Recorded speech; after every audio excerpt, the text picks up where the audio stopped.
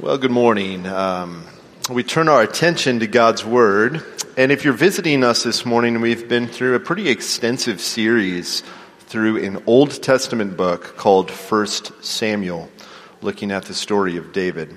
And we continue our series in 1 Samuel today, and so if you have a Bible, you can open it to 1 Samuel chapter 25.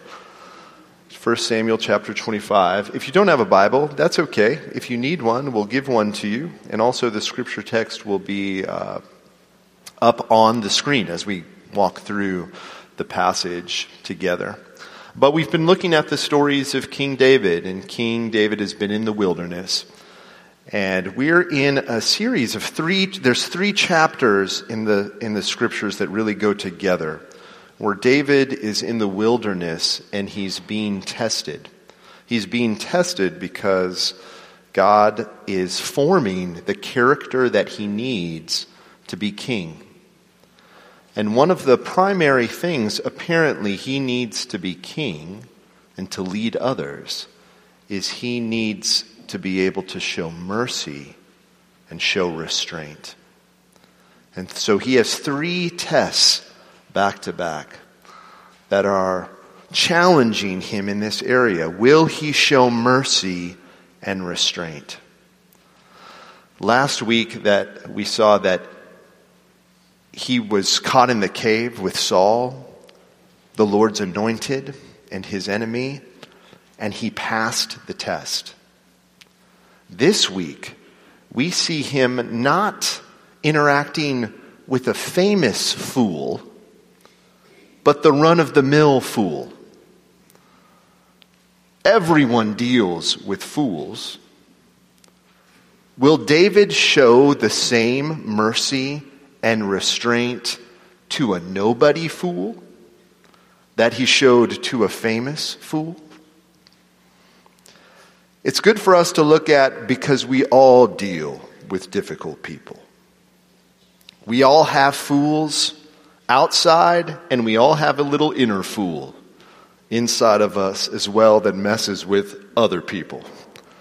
We all need instruction on how to deal with the fools in our life and the foolishness in our hearts.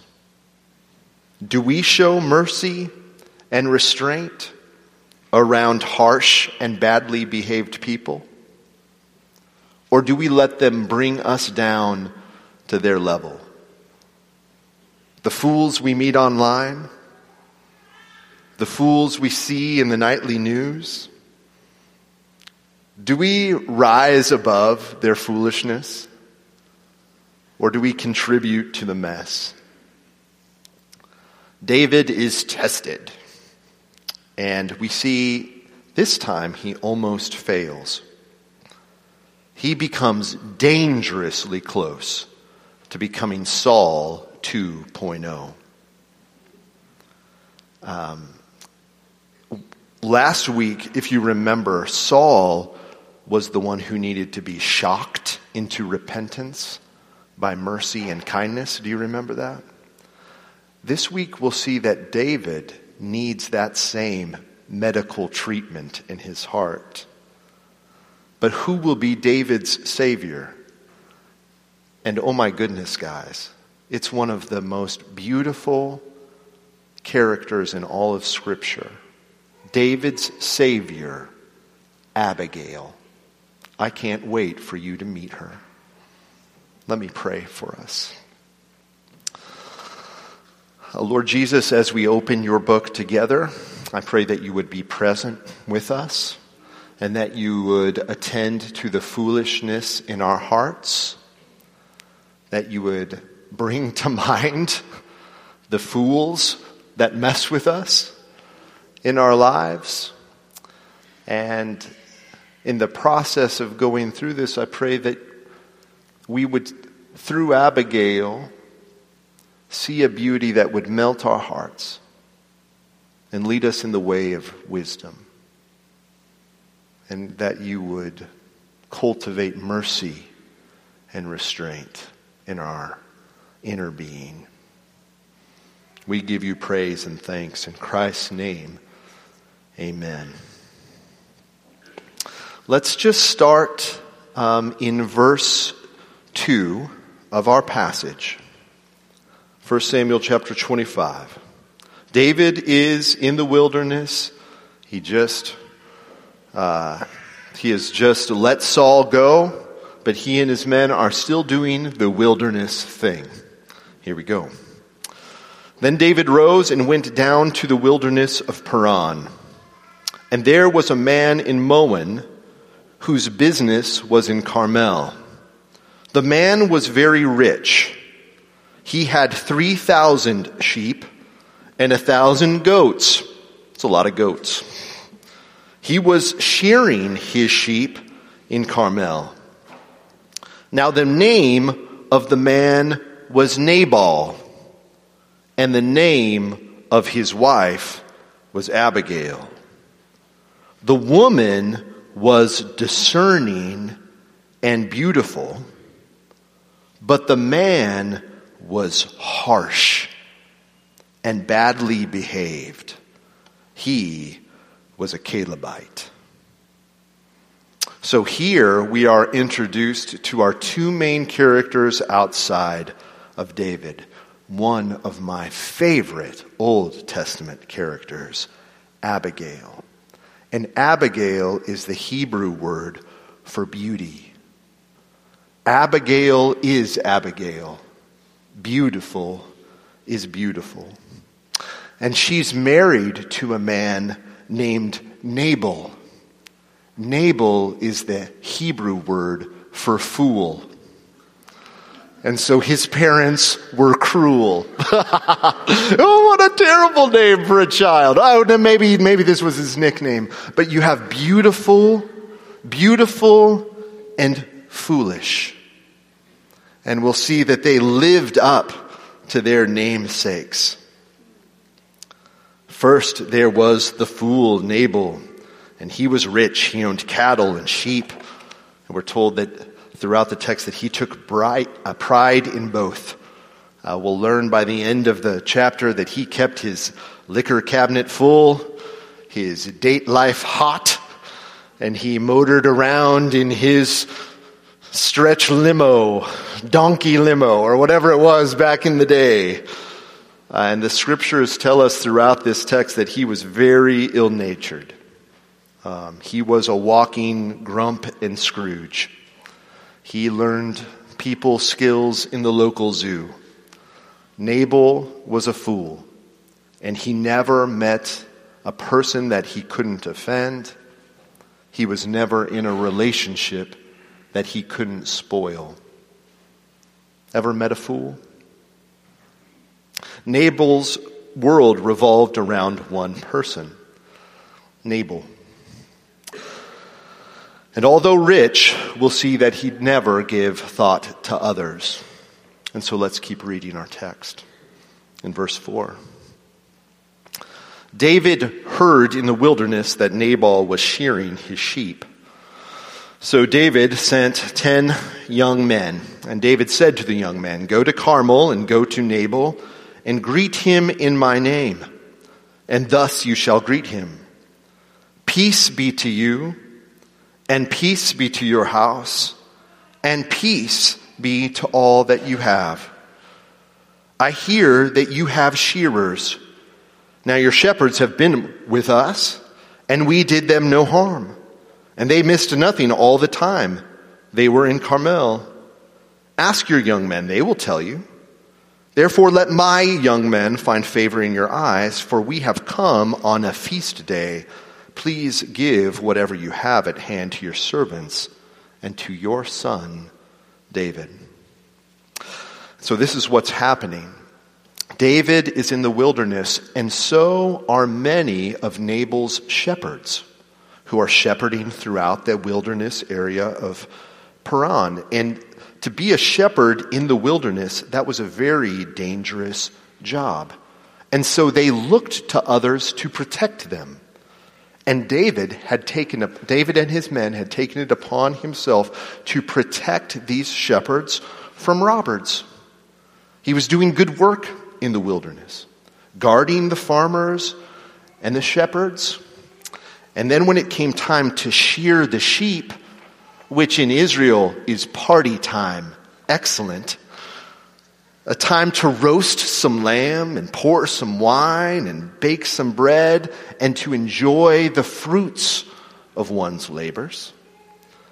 At festival time, David sends men to Nabal and says, "Hey, buddy, I've scratched your back. How about you scratch mine? I'm not asking for much, just fair payment for a job well done. And for what they've done, they rightly deserve a bit of the bounty." And so David sends these 10 men with cordial greetings and requests, respectful greetings. And the one thing I want to point out is in verse 6, 3 times in that verse, David uses the word peace, which Joe tells us in the Hebrew is shalom. So 3 times he says shalom, shalom, shalom, which is this word that basically means mutual flourishing. And so he's saying, I helped you. Now you help me. What we're doing is we're creating this world of bounty and shalom together. It's a beautiful, reasonable, and honorable request. How does Nabal, the fool, respond? He lives up to his name. Verse 10. And Nabal answered David's servants. I wish I had a Nabal voice, but I haven't thought about it beforehand, so I'm not going to make one up now. No, I'm not going to do it. Who is David? Who is the son of Jesse? There are many servants these days who are breaking away from their masters. Shall I take my bread and my water and my meat that I have killed from my shearers and give it to men who come, who I don't know where from?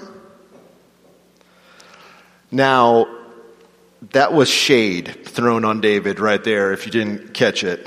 And he's not saying, I don't know who David is. He's just mocking David. He's saying, David is nobody. He's a son of Jesse. Jesse is a nobody. In fact, this is just a bunch of sinners and misfits and losers, servants and slaves who have broken away from their masters. There's rebels all over the land. I don't owe you anything. And so he calls David a no-count, runaway slave. He calls his men a bunch of nobodies who have no right to my bread, my water, and my meat. So notice the threefold repetition. David said, shalom, shalom, shalom. And Nabal says, mine, mine, mine. And how does David respond to the slight? Verse 12. So David's young men turned away and came back and told him this. And David said to his men, every man strap on his sword. And every man of them strapped on his sword. And David strapped on his sword.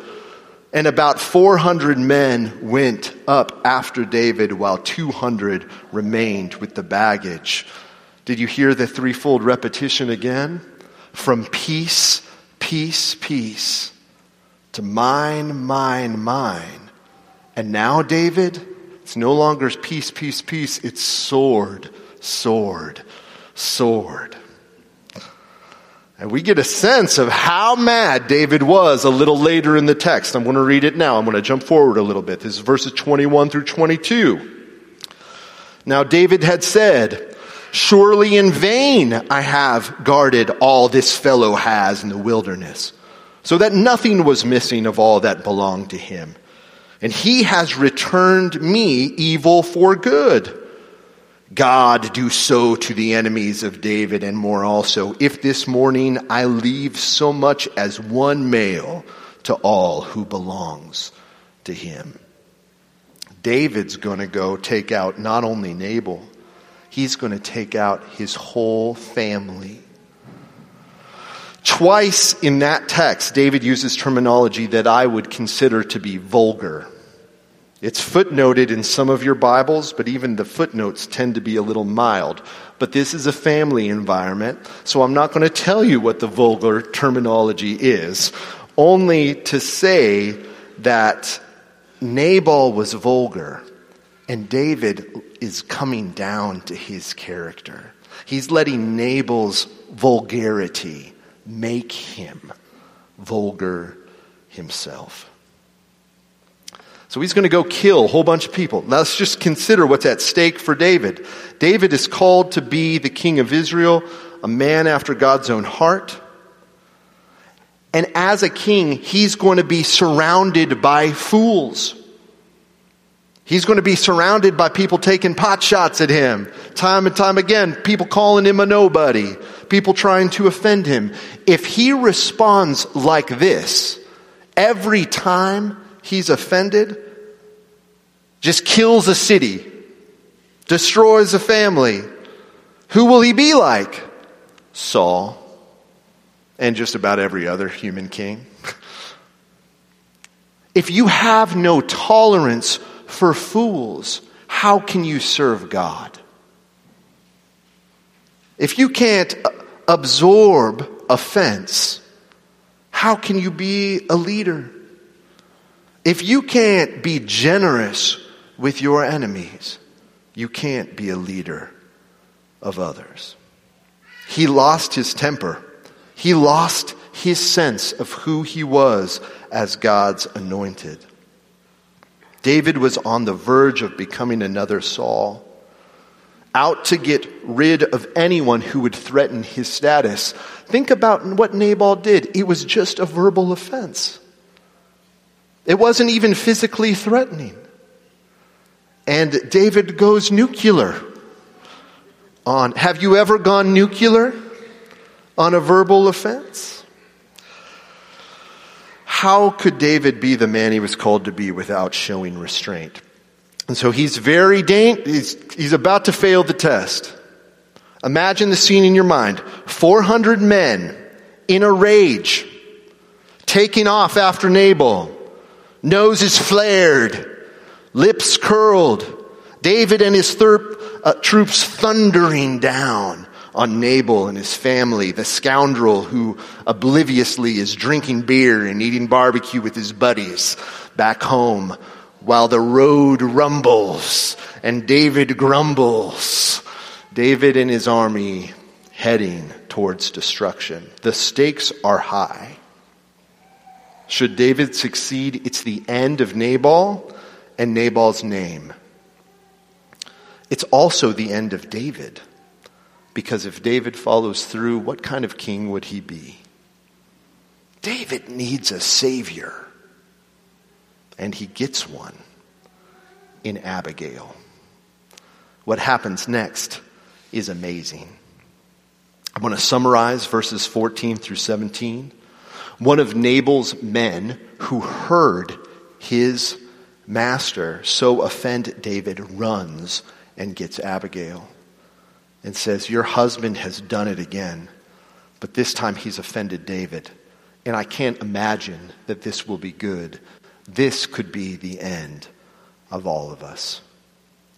And Abigail, the beautiful and discerning wife of Nabal, springs into action. Verses 18 through 22. Then Abigail made haste and took 200 loaves and 2 skins of wine and 5 sheep already prepared and 5 seahs of parched grain and 100 clusters of raisins. I don't even know what clusters of raisins look like. And 200 cakes of figs, and laid them on donkeys. And she said to her young men, "Go before me, behold, I come after you." And she rode on the donkey and came down under the cover of the mountain. And behold, David and his men came down towards her, and she met them. So Abigail loads a feast worthy of a king onto donkeys to bring to David. She's coming with the gifts of Eden, a bounty, a feast of grace, everything that's owed to David for his servants and more. And she's trying to cut him off before there's this great slaughter. But you have to see it in your mind's eyes. She's racing to intercept 400 fierce men armed with swords, racing down a mountain, and there is one single woman on a donkey armed with bread and grace. Well, the 400 men could have killed her. She's risking her life, but they rein in their rides. And they gape at the food and they gawk. This is the final barrier between them and their slaughter. They don't know what to do with what they see. And Abigail gets off her donkey, lays down in front of these men, and issues a plea worthy of a paragraph of Scripture. It is the longest speech by a woman given in the Old Testament, and I'm going to give it all the time that it deserves. Let me read it to you, starting in verse 23. When Abigail saw David, she hurried and got down from the donkey and fell before David on her face and bowed to the ground. She fell at his feet and said, "On me alone, my Lord, be the guilt. Please let your servant speak in your ears and hear the words of your servant. Let not my Lord regard this worthless fellow Nabal, for as his name is, so is he. Nabal is his name, and folly is with him. But I, your servant, did not see the young man of my Lord whom you sent.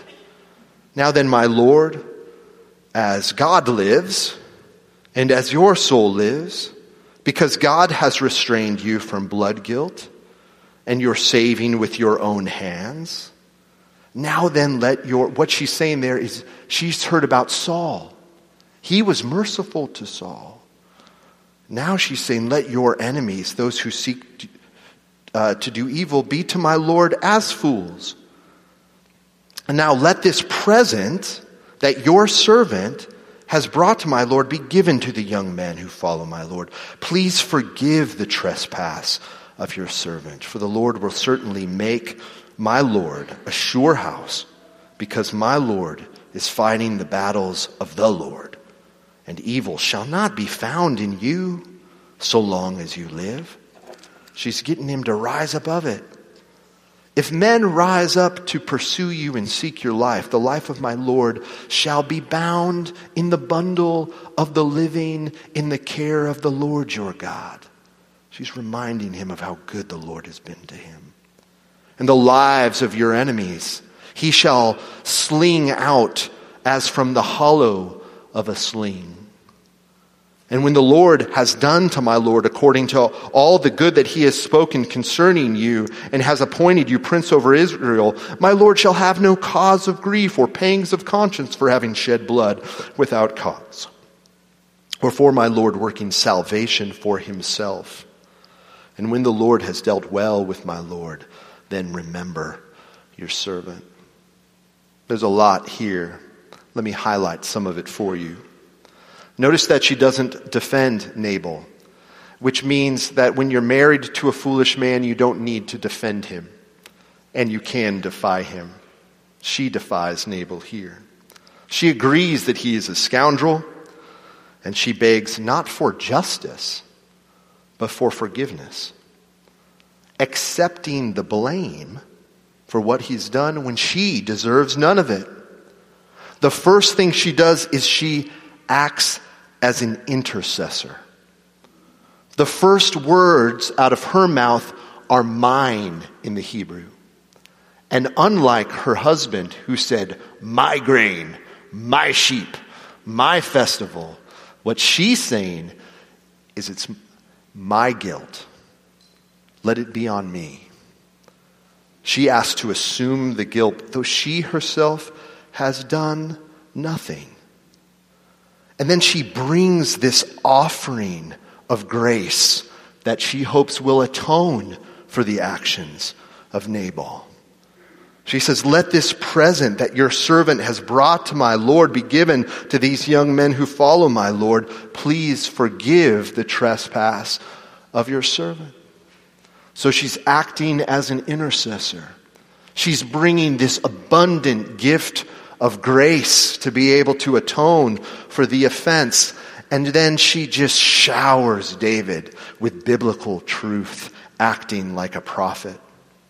In verse 26, she says, since the Lord has restrained you from shedding blood and from avenging yourself, what she's saying there is, remember the incident in the cave with Saul in the previous chapter? Remember who you are. Remember what you've learned. Remember the beauty of mercy and restraint. In verse 28, she speaks prophetically, saying that evil will not define David's leadership, but that God has better things in plans for him. And she's finding a delicate way to say, David, you're about to make an evil move, a bad mistake, and this is not what God has called you to do. Remember who you are. And then in verse 29, she says, remember what God has done for you. There's that beautiful line about your life being bound in the bundle of the living, in the care of our God. I don't even know what that means. Other than I think about just being like when it's winter and you just bundle up and you feel safe and warm. She's saying that's what God's care has been like for you in the wilderness. You haven't had to fight your own battles. God's been fighting them for you, and He's wrapped you up in His care and His provision and His love. Really, what are these slights, in other words, in comparison to God's love and grace to you? And she says, the lives of your enemies shall sling out as from the hollow of a sling. David and slings. What would that remind David of? He's used a sling in the past. She's reminding him of the great ways in which God has showed up for him in the past and has really taken care of his enemies. How could he not think about his interactions with Goliath in this moment and how God had been so faithful?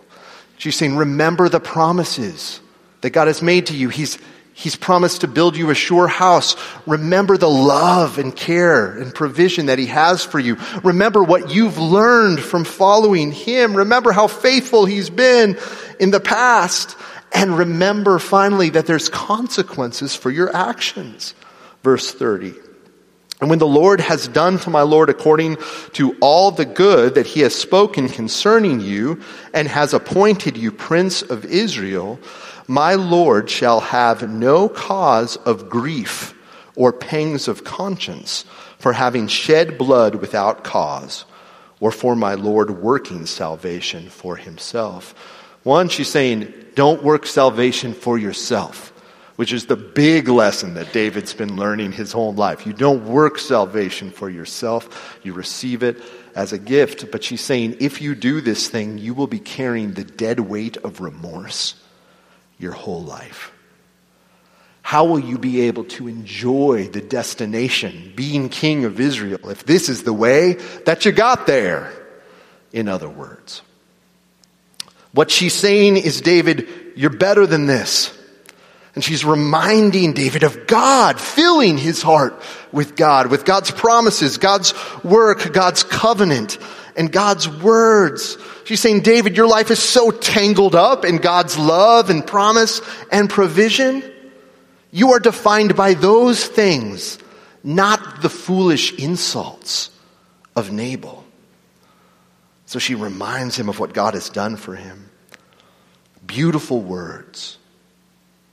Beautiful actions. And how does David respond? He melts like ice in July sun. Verse 32. And David said to Abigail, listen for the threefold repetition now, Blessed be the Lord, the God of Israel, who sent you to meet me. Blessed be your discretion, and blessed be you, who have kept me this day from blood guilt, and from working my salvation with my own hand. Did you hear it? So first it was shalom, shalom, shalom. And then it was mine, mine, mine. And then sword, sword, sword. And now after Abigail, what is it? Blessed, blessed, blessed. Verse 34. David continues. For as surely as the Lord, the God of Israel, lives, who has restrained me from hurting you, unless you have hurried to come to meet me truly this morning, there would have not been left to Nabal as much as one male. Then David received from her hand what she had brought him, and he said to her, go in shalom. Oh, we're back at shalom, to your house. See, I have obeyed your voice, and I have granted your petition. His heart melts through mercy. Nabal was saved from David, not from his ultimate fate with God. And David was saved through the acts of Abigail. The story doesn't conclude there. I'll let you read the end for yourself. Here's the cliff notes. Abigail goes home, and Nabal is drunk. He's engaged in an orgy. He's being a fool. And Abigail waits till he sobers up to tell him what had happened the day prior and the fate that he avoided because of her character wisdom. And in hearing what had happened, Nabal's heart shrivels. And he has a heart attack or something because he dies in 10 days. And it says that the Lord kills him.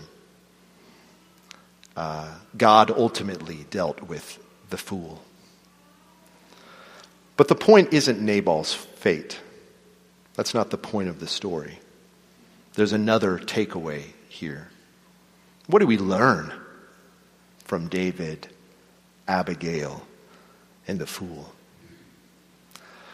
Which one of us has not acted out of our flesh? We've been offended. There's been a slight. We've been embarrassed. And we go nuclear. We write the email. It's real mean. We have the gossip in our mouth. We're ready to tweet the tweet or whatever you do. Will we show restraint? David is just continuing a pattern that's happened throughout human history. It's just another day on planet Earth. A man gets confronted by a fool, insulted, and goes off. But then he's confronted by beauty. And not the beauty of an amazing landscape or a mountain range or a sunset. Not beauty that is as shallow as a surface level appearance, but it's the beauty of grace and self-sacrifice. The beauty of words of promise of the Lord and reminders of who he is in him.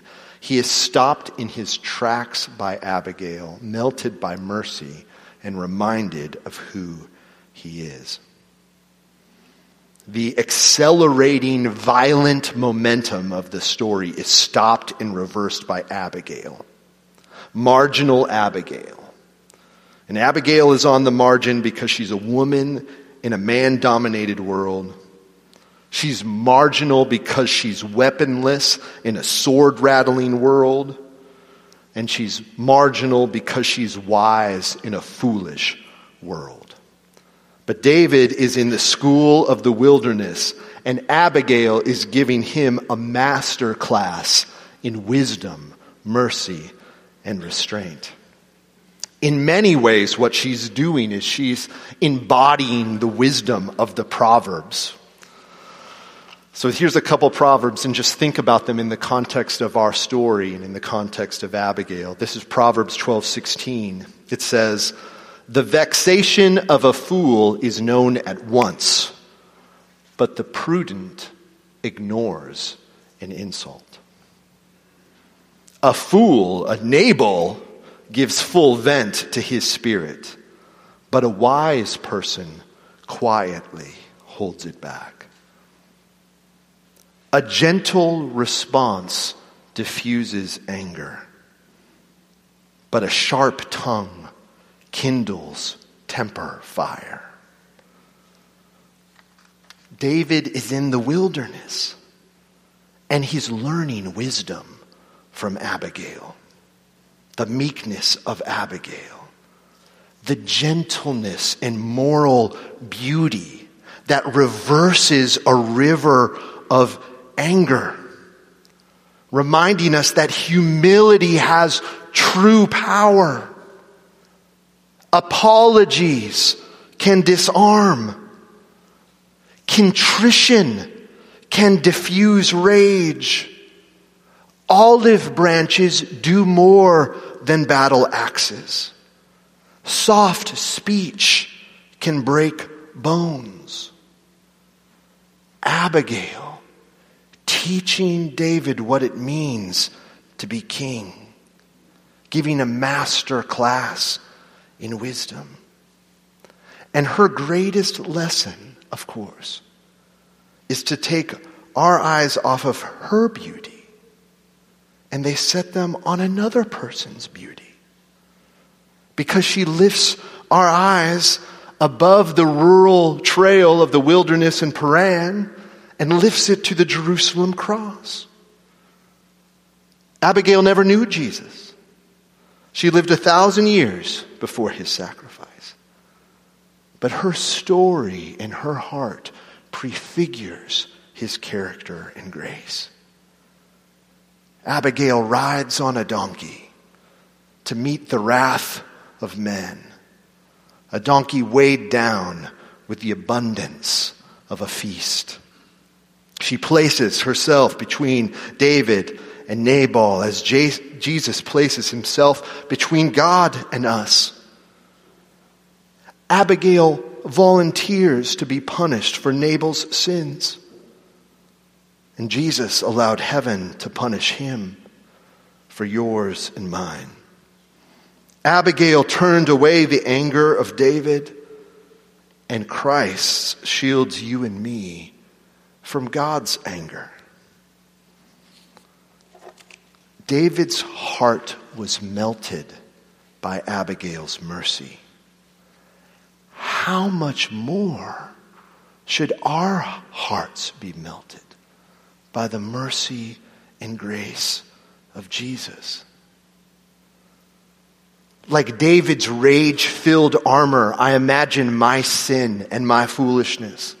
All of humanity's sin, our anger, wrath, lust, rage, reactivity, and hate, storming down a mountain to self-destruction. And there you have a single man, a God-man, who had the power to take us out, but instead rides out not on a war horse but a donkey, takes on flesh, comes in humiliating form, and lays down in front of us and says, I'll take the blame.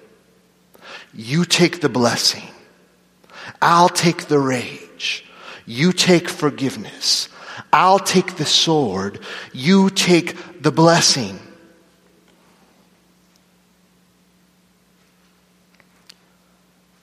We are in a season where we are surrounded by beautiful things. But there are often beautiful things that just keep us in the shallow end of the pool.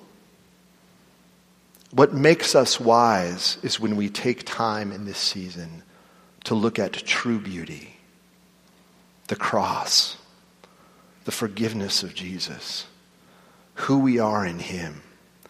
Each of us is like bundled up in his love. All of our greatest enemies have been defeated. And there is Jesus standing between our destruction and us, saving us yet again. Will we let us become wise? Let me pray. Gracious Heavenly Father, thank you so much for this story, for this tale in the Old Testament, for the moral beauty and wisdom of Abigail, and most of all, how she points us to our Savior, Jesus. Each one of us has rage in our hearts. Each one of us is vexed by fools. And the fools in this world who say that there is no God are trying to bring us down to their level. But we will never be able to serve you in the ways that we should if we're always reacting to every fool in the world. We may not be called to be king of Israel, but we're called to represent you in this world, which means we need to absorb offense. We need to learn the way of mercy and forgiveness. We need to cultivate in our hearts moral beauty that points people beyond the walls of this world to the love of a Savior who cares so deeply for us. And so would you help us in this season, every time we see something beautiful, a light, a candle, a tree, would you let it point us to true beauty? Take our minds to the deeper realities of mercy and grace, and there to have our hearts melted. Remember that our sins are forgiven. Help us to pass our tests as they come. We give you praise and thanks in Christ's name. Amen.